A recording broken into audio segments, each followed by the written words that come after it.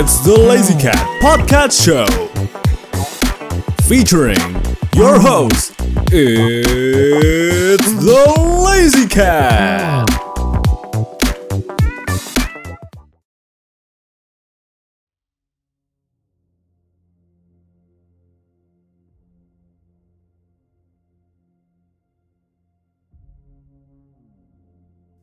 If you tell me back in the past, let's say circa 2010-ish, that in the future somehow Ant-Man would receive not one, but 3 movies, I would say that I don't care about it.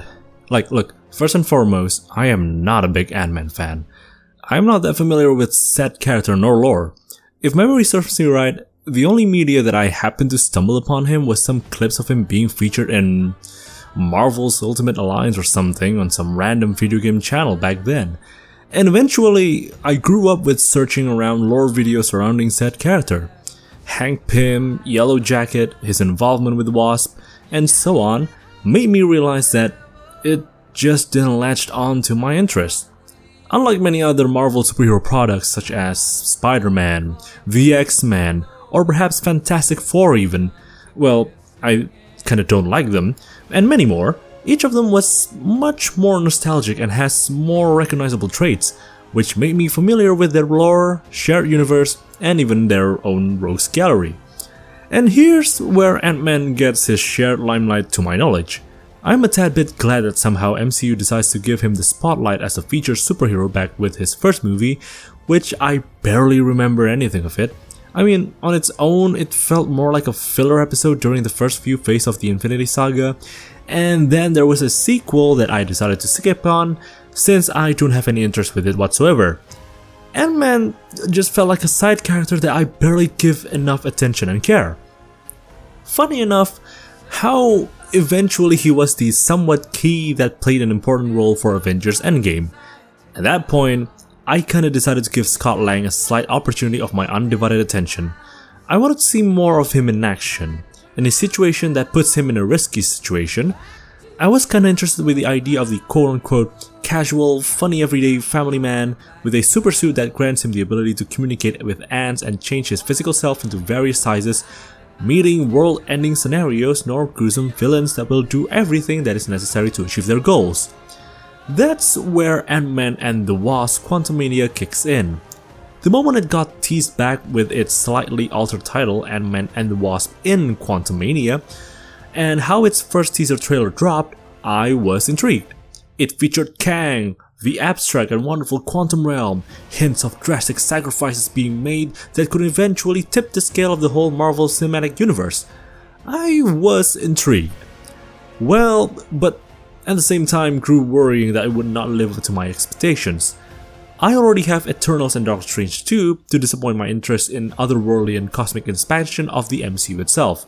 Look, don't get me wrong, what about Guardians of the Galaxy? That's a different story, cause I feel like that franchise feels like an epic space opera on its own that can stand on its own to introduce many kinds of new feats outside of the known Marvel product. Whereas the idea of Eternals shoving mechanized gods, Doctor Strange traveling away to alternate universes and meeting up loads of new variants of existing characters could have piqued more interest. Ant-Man 3, I'm just gonna call that for now, cause the main title is kinda mouthful. Ant-Man 3 kinda managed to do that. It brought me interest to see how and what both the Quantum Realm and Kang would deliver to change everything that we both know and love from the MCU up to this point. And so, is this 2023 superhero movie, directed by Peyton Reed, starring Paul Rudd, Evangeline Lilly, Jonathan Majors, Michael Douglas, Michelle Pfeiffer, and more, which managed to gross over $421 million worldwide, lives up to my expectations and hope, on a breath of fresh air for MCU's Phase 5? Well, that's the main topic that we will discuss on this podcast episode. Ladies and Gelcats, my name is Pak Kuching, and on this 9th episode of the RNREx segment, allow me to take you to another brand new realm, where strange, new, wonderful things will blow your mind and leave you breathtaking. We're about to learn brand new things that exist beyond our bounds of common understanding. For today, I will fully educate you about the wonders of the quantum realm and reviewing a movie to its maximum particle potentials. Stay put, true believers, as I welcome you to today's mind-boggling, spoiler-filled episode of Ant-Man Quantumania in depth.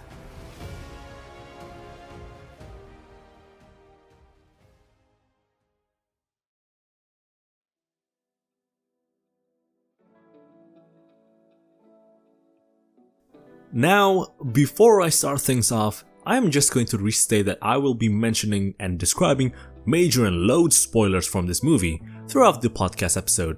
We cool with that? Alright. Moving on to the somewhat short plot points of the movie. I don't want to stretch over things because I want to make this RNREx compact and, well, true to its points. I don't want to overstretch it to the point I'm going to review something that will take up about 40 minutes. I'm just going to try to make this simple, 30 minutes or less. So here we go. This movie starts with a short flashback of Janet Van Dyne's experience during her days of entrapment in the quantum realm, where she encounters a random passerby named Kang. By later parts of this movie, we eventually learn that during her time in the quantum realm, Janet helped Kang in restoring power for his ultra-dimensional ship thingamajig. He offered her hope, wink wink, in returning to the real world, but then Janet learns that Kang is ultimately a ruthless conqueror, destroying and taking over various universes as he please. Fearing he would conquer her own real world, Janet decides to betray Kang and runs away up until the events of Ant-Man and the Wasp and so on.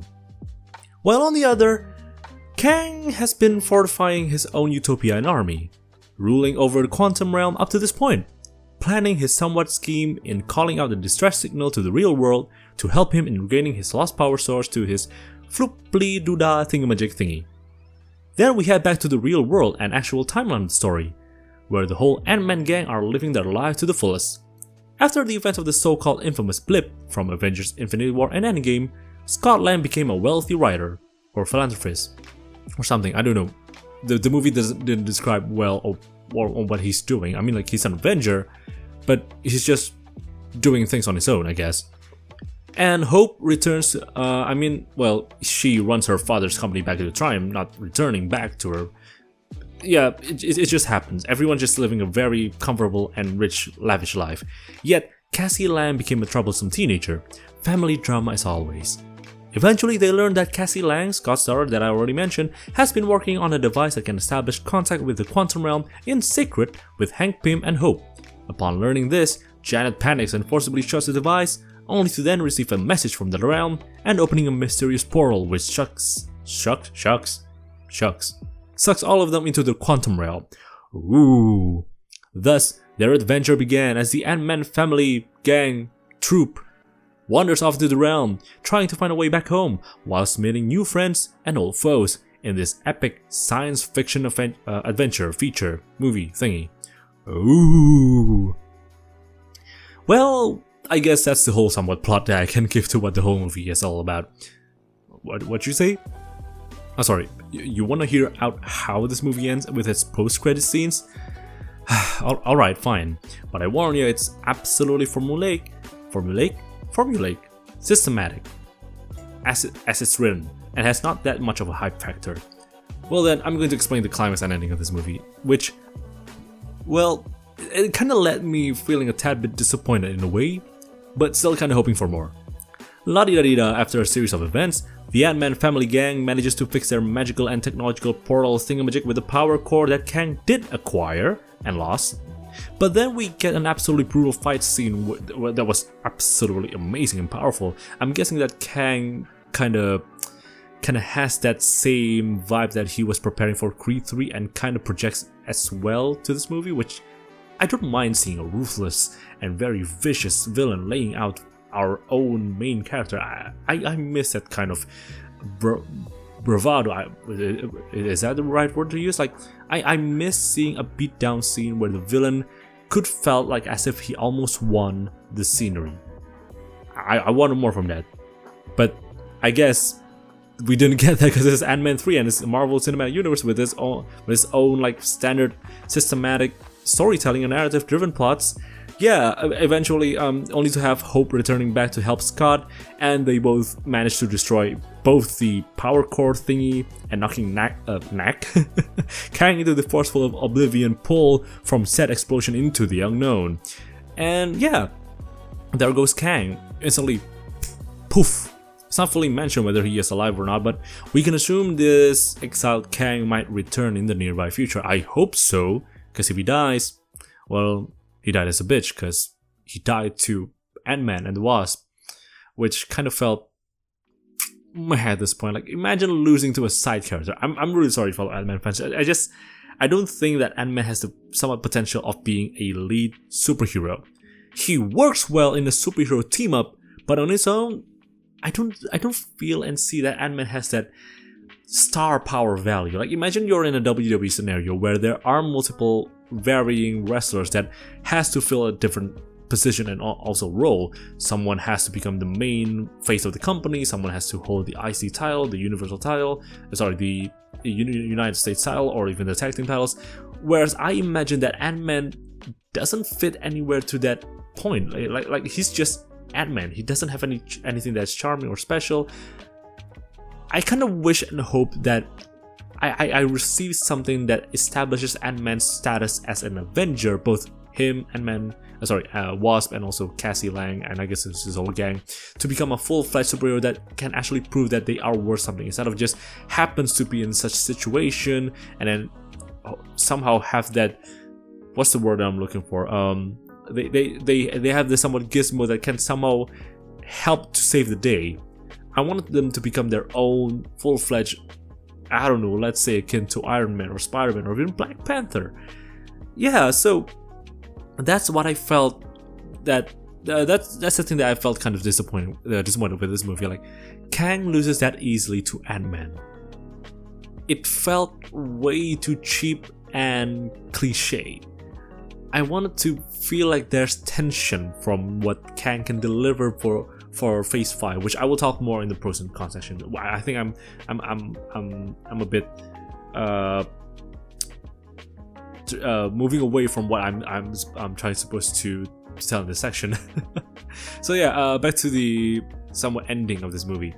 Cassie Lang then reopens the portal somehow, because we know that the portal that opens from this side of the realm, from the quantum realm, is well unavailable, and somehow they can do it with, like, I don't know, like somehow the portal just fixes by itself.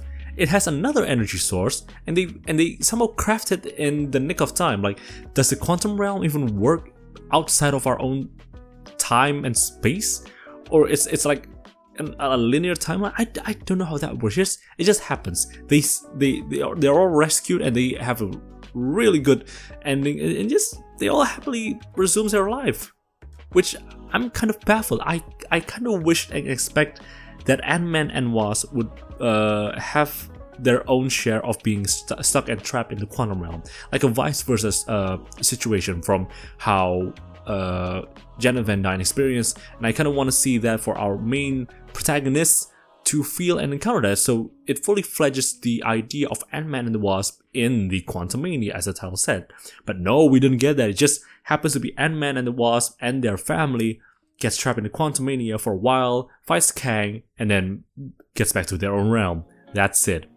But what I kind of love about the ending here is that Scott begins to rethink on what he was told about Kang's death, as it will jumpstart the beginning of something terrible, because as what Kang said himself, because we've already had 2 instances where Kang mentioned by himself, well, another variant of himself, in Loki and both in this movie, that if something happens to them, any kinds of Kang variants, the other Kangs will take notice, and then, well, they would, of course, react to such events. They would know that something is wrong because one of them was taken away, and they have to revolt around it, and plans, well, I mean, like, of course, we found that one of our Kangs is dead, and the multi-universal thingamajig is about to be broken. We need to do something about this because we want to take over and rule everything. But if somehow this whole thing is messed up, we cannot fix this. I guess that's the somewhat gist of how the Council of Kang is trying to achieve and capture as their own motive and goal for throughout the Phase 5, 6, and 7 of this movie. So yeah, it's something that's kind of disappointing as well. Another point that I kind of felt was way too decent and weak, as Scott was about to learn the terrible truth or realization that something terrible is beginning to happen. Of course, the Kang Dynasty. He just brush it off comically and then just celebrates his birthday, which it just doesn't feel like a proper ending. It felt like a cliffhanger, and I hate that. It's just eh. And anyways, mid-credit scene, we see that there are numerous variants of Kang which are concerned by the main MCU's universe.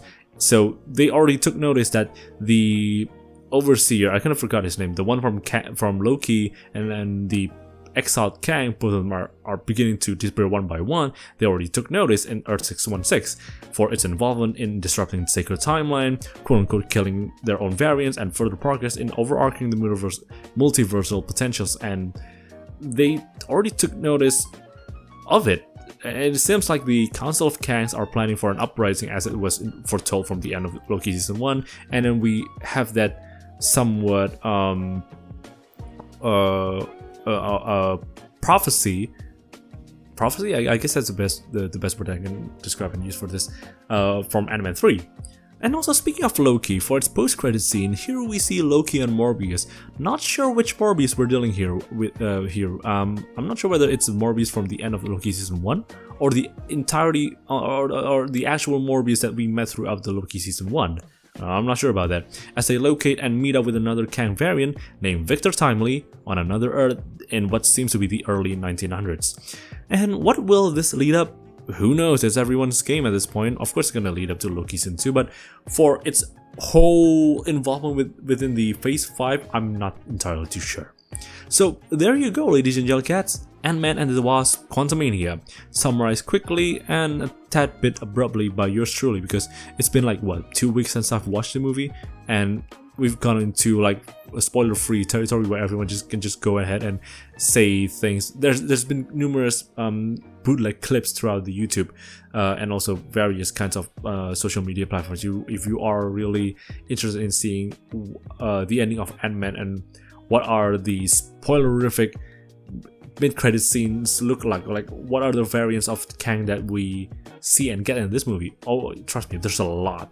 Like there's the Pharaoh one, Ramuntal or something. I can't forget his name. There was this one that looked kind of like a Silver Centurion, kind of Iron Man kind of bit, and then there's one that looks like an alien. And of course, we have the iconic comic book panel scene of the classic Council of Kangs, and there's one even the creepy looking Kang being portrayed in the movie, which looks accurate to the infamous comic book panel.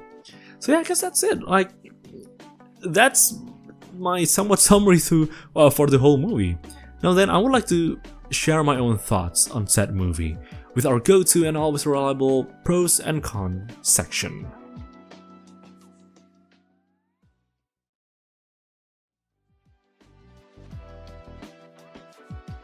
Look, I already told you that I'm just gonna make this simple and quick. I'm not gonna overarch and overstretch everything. I'm just gonna say what I think is proper about this movie, the whole summary, pros and cons. Let's just get to it. Well then, time to start things off with the very first pros that I can praise straight out about this movie. So, many critics, fellow audiences and fans alike has stated that this doesn't feel like an Ant-Man movie or franchise. It feels more like something akin to Star Wars or any other heavily sci-fi themed movie by its setting and prop wise. Like, I do experience and feel that the whole aesthetic that they try to bring out after we enter the quantum realm feels very alien-ish, which I really do enjoy, even a tad bit more than any of the other space-themed MCU properties like Guardians or Eternals. Whereas Guardians embraces its wackiness and Eternals try to become artistic, I do think that Ant-Man delivers well at portraying the vibrant and abstract side of what science fiction is. Not sure if we had such a thing in previous Ant-Man movies, since I skipped on it and I can compare it. Well, what I expected to see and view in Doctor Strange 2 was actually delivered quite well here instead. The atmosphere, the camera angles, and Quantum Realm's inhabitants are wild and weird to the extent of your imagination, which I've stated I absolutely love. Everything in the Quantum Realm felt like as if it's plucked straight out of comic book panel nor a video game scenery. And I hope we can see more in future MCU entries. Can't say much about its overall CGI quality since we'll be talking about that one in the con section.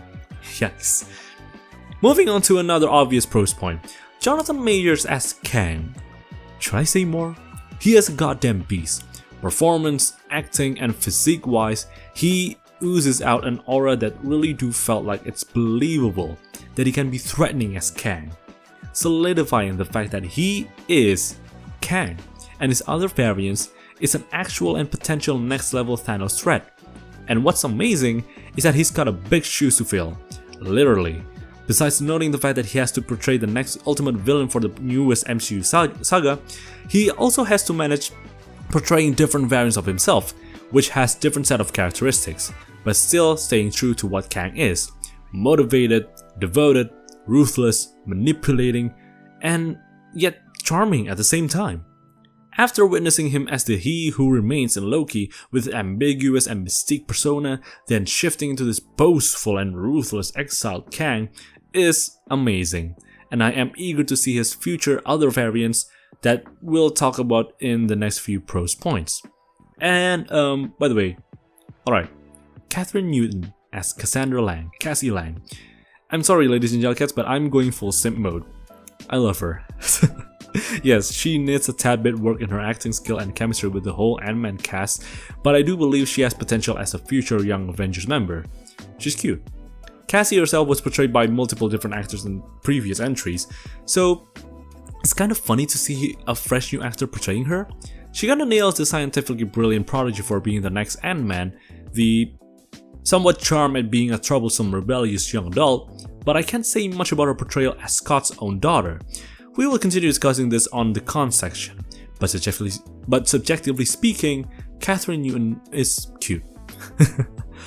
And then also another obvious post-credit scenes that I've mentioned earlier, they both managed to entice future phase projects and trajecting its plot for a hopefully clear direction of thread and sequences to the MCU itself. I can adore that we will receive a slap in the face, reminding that the MCU is entering another saga and we have to prep ourselves to meet up with loads of new characters and also threats in the future. Comparing this movie with any of the Phase 4 entries, this movie truly felt like the proper starting point for the whole Kang Dynasty saga, whereas everything in Phase 4 all felt like absolute filler episodes. If you've watched multiple Naruto, Bleach, One Piece or any kinds of anime episodes, you would know what a filler arc is. They all felt like they are overarching with new plot points and over-explaining certain retcons to what happened between and after the blip incident, and also, well, past things that has to be retconned just to make sense. Wing Wing Shang-Chi. No wonder I skipped on many of its entries, movies and TV shows alike. Well, except for some interesting projects like the Wolfman thing. I kind of forgot what it's called, to be honest. So yeah, another thing that I like about this movie is the last few scenes, which I've already mentioned earlier. Scott Lang's slowly but surely clear realization of what will come after the Quantumania event, which gives additional harrowing thoughts. This is what I've wanted for a long time. A comically written character being put up in the shoes of a major scale tragedy that could happen soon enough. That realization that he may somehow involve himself as a key point that could potentially end everything is interesting. Nothing much to say about it since Scott eventually shrugged it off and called it a day. I kind of hope to see more of that in the nearby future. Like imagine if we jump off to, I'm not sure whether the future MCU project, it's definitely gonna be Guardians 3, but I'm not too sure what will come next. Hoping to see that Ant-Man like having this like shit moment. I kind of want to see that. I want to see Kang coming back and saying that, see what you've done, Scott, and everyone just goes like, you made all of this? It's just I want to see that. And then a slight subjective pros point, having Bill Murray as a surprise cast cameo was entertaining. Hoping he would make another return. Yeah, that's it. Yeah, not much to say about this character, Lord Krylar, since it's just that, but having Bill Murray in the MCU, that's kind of fun. Yeah, that's it. I don't have any more pros point. Well then, I guess that's it for this section that I can dish out for this movie. It's time to get things heated up with the con section.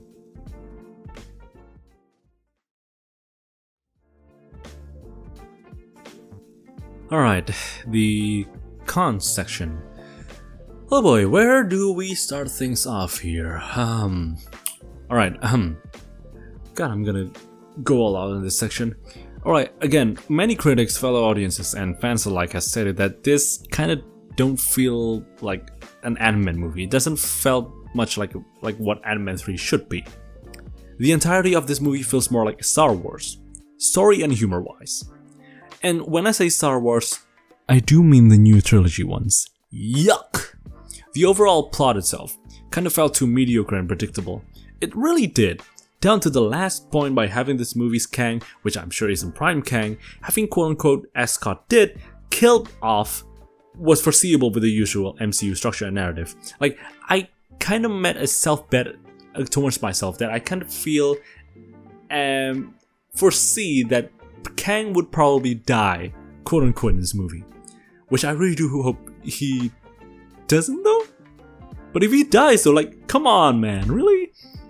But at the same time, I am really glad that this is just another one of Kang's variants that we just met, and the actual possibility for the Council of Kang and the and an actual Prime Kang would pop up in the future MCU installments would be a dream come true, and I hope to see that. Really, I do. I'm just overly done with the basic structure and formulaic story that the MCU has always dished out. Like, I wanted something new for once. Like, come on, you could probably raise the bar, build up the tension, tear off a limb or two, if you know what I'm saying.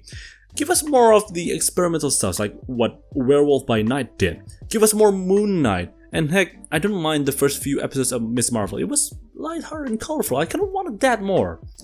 And not the basic superhero story where everything is structured to what a generic superhero movie is. Thor Love and Thunder, Black Panther 2, what else did we have in Phase 4? I barely even remember what are the pivotal movies that we have for Phase 4. Gah! Dear God. I expected this to introduce something new, like what they have done with previous project installments, which I've already mentioned previously. For what I've hoped that Ant-Man 3 would be a full-fledged sci-fi adventure with minor goofy nuances. Again, let me restate that. Minor goofy nuances. And instead, it felt more like a forced family drama adventure. Albeit the previous fact that I praised Cassandra Lang in my previous post point, I do feel like her introduction as the same old template rebellious teenage character was meh. Why couldn't she be introduced as a science tech wizard at the first place, which could instantly affect the whole Lang and Pym family without forcing the very first scenes of recapping Scott and everyone's life after the blip? I don't need such unnecessary recaps since it didn't even get mentioned up during the runtime of the movie and of course for its ending. And then I feel like there are more scenes that were cut off and placed at a weird sequence from certain parts of the movie, not video, which made the whole viewing experience kind of felt distant. Like certain scenes where Scott and Cass were taken by the subatomic refugee to drink the ooze, drink the ooze, drink the ooze. Then we suddenly switch back and forth to the Pyms, where it kind of felt choppy in a way. My viewing experience for this movie truly felt messy for its middle runtime. Then we have the CGI issue. Oh boy. The still and somewhat mediocre CGI quality for some of its characters. Look, I'm fairly excited seeing the wonderful set and creatures throughout the movie, but it wasn't as eye-pleasing as I thought it would be, where I hope that we will get the same effect quality as somewhat akin to Doctor Strange and its sequel, only to what I received and experienced was multiple game-like and nauseating graphics, which some did work, but in overall presence, some did felt a bit too much. This movie kind of forced itself in hoping to adapt the wacky and absurdity of how a comic book panel might look like, but it didn't deliver much that well for this movie in my own subjective taste. It almost did, but after more reconsideration and thoughts about it, meh. Speaking of CGI and effects, I had to take a slight jab, well, for one of its underutilized characters, MODOK. Yes, apparently MODOK made an appearance on this movie, spoiler alert. Corey Stoll makes a surprise return as Darren Cross, aka Yellow Jacket from the very first movie, Ant-Man, where he was shrunken to subatomic size and eventually mutated and transformed into MODOK by Kang, or at least a variant of MODOK, because I really do believe that we might be seeing a better, much more faithful Prime MODOK in the nearby future or in any other kinds of installments, if that's truly a thing on its own. So, like, to summarize, I'd say that the MODOK we meet in Ant-Man 3 isn't as entertaining as I hoped he would be. He feels too much. He feels very outlandish, delusional, and grandiose to the fullest. He felt corny and unfunny in his last few dying bits. Spoilers. Well, yeah, he died. And he kind of forces himself believing that he is an Avenger. I guess the Pym particles kind of messed up his brain or something. He's not fun. He's not the MODOK. He's not the giant head MODOK that is smart and owns AIM. Was it AIM? I kind of forgot his own cronies, his own evil empire's name. Was it AIM? I think it was AIM. It's like in the comics and the games, and also in the cartoon adaptations. It's just not that MODOK. He almost felt like a MODOK, but it's not him. So yeah, hopefully enough there will be another variant of MODOK that will be much more faithful to his whole characterizations and origins. Amen to that. And I guess that's my somewhat last cons point for this movie, which we can fully recap and summarize for our next section, which is the ending.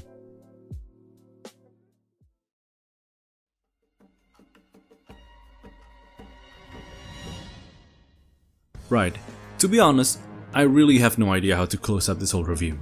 Like, should I end it with a wholehearted or decent summary to what my experience from watching Ant-Man 3 in Dolby Atmos is? Or whether I should stay put and leave it all behind? I think I've already made a point throughout the entire podcast episode that I was kind of disappointed yet again with MCU's presentation and delivery of their superhero movies. It's formulaic, bland, and way too common to absorb as an avid superhero audience and fan. But here's where I think I would be criticized by some fans. Like, listen, I've made another point in the few first parts of this podcast episode that I never had any kind of interest nor nostalgic values with the whole Ant-Man lore, unlike some of the other MCU heroes nor villains. Hence, I still expect that the MCU, or whoever that would fill in the position to direct another Ant-Man movie in the future, to fully convince me that Scott Lang or the other Ant-Man, members, or family gang camaraderie, whatever you would like to call them, could be cool and entertaining, or at least palatable to enjoy, without having to rely on big hits such as Kang, the other Avengers members, nor even MODOK, that didn't even feel like it fitted for this movie. I think what I can summarize Ant-Man 3 is, how should I put it? You know that feeling when you try to complete a 100-piece puzzle to only realize that you're missing one last piece? And you just try to fill that gap with anything that can possibly fit it? Yeah, that's Ant-Man 3 to me, for its own entire entry to the recent saga timeline and as a movie on its own. Last minute overall score that I would give for this movie, a very common and straight out of the gate 6 out of 10. I'm glad it wasn't Thor Love and Thunder level of disappointment though. Ant-Man 3 is still quite passable and enjoyable to watch, but not for replayable viewing pleasure. Like, trust me, you don't want to see Ant-Man 3 too much, it'll get nauseating. Now, is it a great Ant-Man movie? To be frank, I don't know, and I don't care about it. Since I mentioned before, I wasn't too fond with Ant-Man itself, and I barely remember anything from the last two movies since I don't watch the sequel, I don't remember anything from the first movie, so I can't make any proper comparison for it. But is it a decent movie to start off Phase 5 and prepping us to what's coming in the future? Absolutely. Oh yeah, by the way, one additional con section. I miss Lewis and his whole and Scott Lang's previous posse. I kind of miss them. They weren't in the movie. I do believe that they were some of the additional characters that brought some, I don't know, pizzazz to the whole Ant-Man movie. Because I guess Lewis was one of the characters I kind of remember the most from the first Ant-Man movie, and I've seen clips of him from the Ant-Man and the Wasp. I was expecting that he would show up again, but no, we didn't get him, which just kind of felt weird. Yeah. So back to my own thoughts. Like, comparing this movie with any of the Phase 4 entries, you can definitely feel that this is the start of something that would inevitably feel like it's prepping for another Infinity War nor Endgame scenario, where I consider the whole Phase 4 movie, as I've said before, as filler episodes after the Infinity Saga. Ant-Man 3 manages to feel a tad bit much more proper in preparing us for the Kang Dynasty. As we make our way to the end of this episode, don't forget, ladies and gentlemen cats, it's the Lazy Cat Podcast Show, otherwise shortened as the Podcast Show, will feature new weekly entertaining and refreshing podcast episodes with loads of entries and topics, unlike the Phase 4 of the MCU. Taking a slight jump as we are nearing the ending, huh? Starting off from RNREx, where I will review everything pop culture related just like this episode. Relax Corner, where usually some guests and I will hang out together to discuss around topics, well, whatever topic that we can come up with. And then we have Spooky Talks for all things related to the world of horror and supernatural. The Perfect Idea, where everything about work-life balance topics and issues will be shared. And last but not least, Interlude, where I will feature new amazing guest stars for a delightful talk show session. All of the aforementioned segments are available for your listening pleasure on Spotify, Anchor FM, Apple Podcasts, Google Podcasts, and many more streaming platforms. Always free and on your demand, wherever and whenever you are. And if you would like to support Pak Kucing and this podcast channel, you can donate away from my Traktir, Saweria, Ko-fi, or even PayPal. Your donation means a lot for Pak Kucing and keeping this podcast channel to keep on entertaining and staying on air. All of the aforementioned links are available on my Linktree page. That's linktree/itsthelazycat.